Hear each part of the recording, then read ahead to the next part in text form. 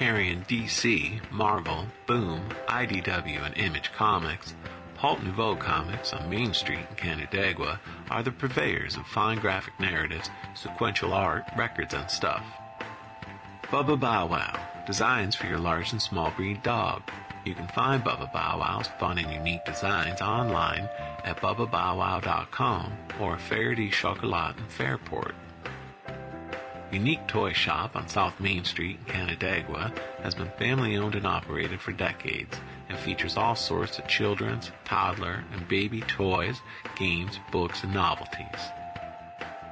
As we grow as a kids boutique and consignment shop on Main Street in Canandaigua, where you'll find high-quality kids' clothes, books, games, and more, all at affordable prices.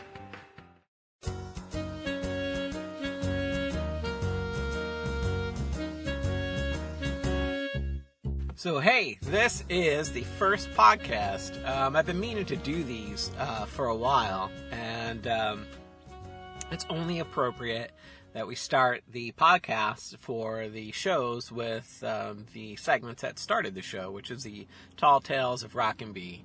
And one of the first ones I did, I believe it was the second one, was Boots, and More Bag Boots, and that's what we're going to talk about today. Now, you might hear some background traffic, but I came to a place that inspired the story, and it's a true story. And the reason that I'm doing these podcasts is 90% of the quote-unquote fictional content that you'll see in this company is really based on my surreal, insane life that I've lived.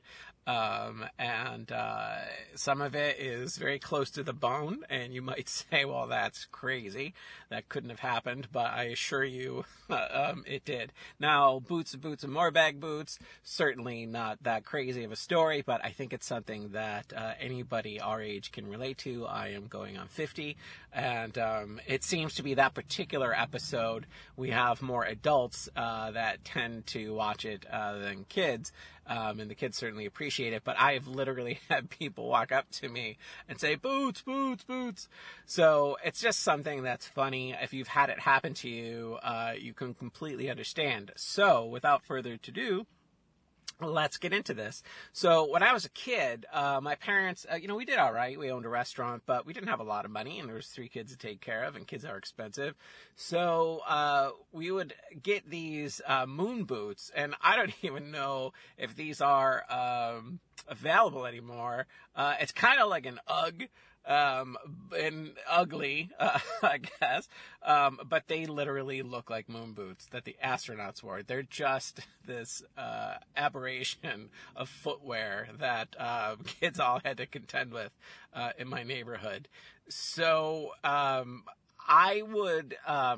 think I lost 2 pairs, 2 individual boots. And by losing them, you'll understand. Now, you could say, well, how could you lose a boot? But the point of this is, in my neighborhood, and I'm sure my mom did it, or my grandma did it to my mom, and I know several moms and kids in my neighborhood that had this happen. So the boots were cheap, right?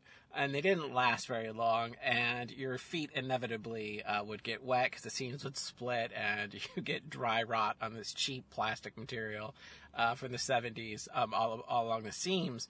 And in order to keep our feet dry, and this is something that goes back probably to the 40s and 30s, our parents would save the Wonder Bread bag from the bread that we would purchase, and they would strap them onto your feet with rubber bands. And the funny thing is, every mom would overdo the rubber bands, and you'd literally feel like you're losing circulation in your feet. They would wrap the bags and tie them onto or band them onto your calf so strongly. So honestly, probably half of my friends had to contend with this. Now, if you had a normal boot, right, and it was able to be tightened properly and so forth, generally you wouldn't lose them. But the kids with moon boots, my family in particular, so the boots, they were just like a sleeve, like a really loose sleeve. You just couldn't get them tight. And I don't ever remember moon boots having ties, actually. I think there were top ties. I don't think the whole point of it was just this lazy sleeve that you just slide your foot into. And it was supposed to have this great insulation property, but it never really worked very well.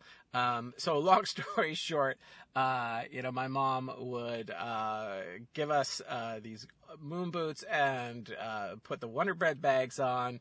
We'd put the boots on, and the boots were already like Teflon on the interior because it was this polyester sleeve material that you'd slide your foot in. So even under normal circumstances, these things were slippery. But if you put a piece of plastic bag inside your foot and put it inside these boots, it was slick. And the slightest little resistance, the boot would generally pop off. So, well, how do you lose a boot, right? And in the episode, B's playing and his boot gets stuck and his leg overcompensates and the boot flies off and into the pond it goes. And this literally happened to me once, although I didn't get to retrieve my boot, and the pond that the boot was lost in is still there, and I'm sure the boot's still there at the bottom of the pond somewhere. But it literally happened just like you see it. I used to, there was a woods in the back of, well, not in the back, actually, it's across the road. And anybody from West Seneca, the fields along Southwestern and Lydecker, in that corner there's probably a good, oh gosh, I don't even know, 300 or 400 acres that this man had owned. And we called him Geezer because nobody knew his name, Old Man Geezer. And he owned the pond and the property. And I've written several stories, and I have a book series that I've written about this property too. It was magical, and I'll talk about that a lot. And hopefully I'll have some guests on that were back there with me throughout the years. But I would spend, I'd sometimes feel like I spent every day there, and of course that's not true, but I spent a good majority of my time back there, and probably half the time I was by myself. I knew those woods like you know your neighborhood. I knew every bush and tree and hill and ravine, and it was just wonderful. But that is exactly what happened. What happened to be in that particular episode happened to me. I was playing back there. I was building a snow fort, not a snowman, and I was chasing a rabbit or something, and I lost my step, hit a log, and I overcompensated, and the boot literally shot off my foot like a rocket. Honestly, it looked like it went 50 yards. Of course, it didn't go that far, but the hill that I was headed down just accentuated this whole episode. So, and I almost, I was kind of tumbling forward, and I hit this log, and it jerked me back, and I pulled my leg forward quick, and the boot just went choom, and just flew into the pond. And I could not, and I did, you see B climbing out on a bough. I totally did that, but I could not get my boot. So, and we would always lose our boots. And the funny thing is, we'd probably lose a good dozen boots between maybe 20 of us kids in my neighborhood every season. And as soon as the snow melted and the thaw occurred, you would find the boots, which is pretty awesome, to tell you the truth. And kind of funny. So, yeah, and, in the Tall Tales of Rock and B, my dad is really rock. My dad was just a wonderful man, but a very very subsonic, let's say, voice. And you didn't want to piss him off, because just the yell alone would be enough to put the fear of God in you. So, if I had retrieved my boot, I would have probably hid it, and it probably would have stunk up my closet or wherever I chose to hide it, because I just didn't want to get in trouble and listen to my dad, which was the case for a lot of kids, right? So, yeah, so it's all true. And I'm sure that this happened across the board. And, it's so easy when you're back. We would go back a good mile.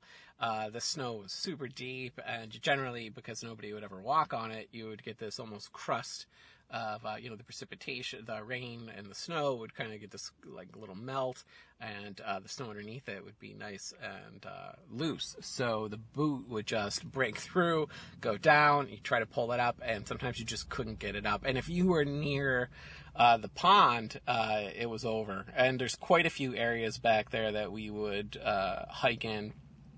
That you would see the majority of the boots in the springtime. So that's about it. It's podcast number 1. I appreciate you guys listening to this. Hopefully that gives you a little insight into the story, where it came from, and a little bit of my life. Like I said, we're going to be doing these for every single one. I might do additional podcasts if the mood strikes me. It's hard to find time to do this, but I think it's important. And, I've been doing this now back here for 4 years, and some of those episodes have really taken on a life of their own, and they're getting popular on their own accord. So I thought it'd be nice to kind of supplement and give some background to them. They all do stem from stories that I've written, so I'll eventually get those published as well. The stories are a little more humorous, and obviously, like all narratives like that, they encapsulate a lot more than I could possibly communicate through the show. So that's about it. It is really hot today. The contrast of talking about the winter and the pre-summer months here is kind of funny as well. But as I said in my vlog today, Garrison Keillor always talks about us needing the contrast in life, to be able to appreciate anything. And I can tell you from experience that's true. I didn't start to appreciate small towns where I came from, the Western New York region, until I had traveled extensively through New England and through California. So, again, it's the contrast, it's the distance that I think gives life to a lot of this. And on that note, we're going to wrap this up today, and I'm going to go do some business. And I thank you very much for listening, and I'll see you guys soon. Bye-bye.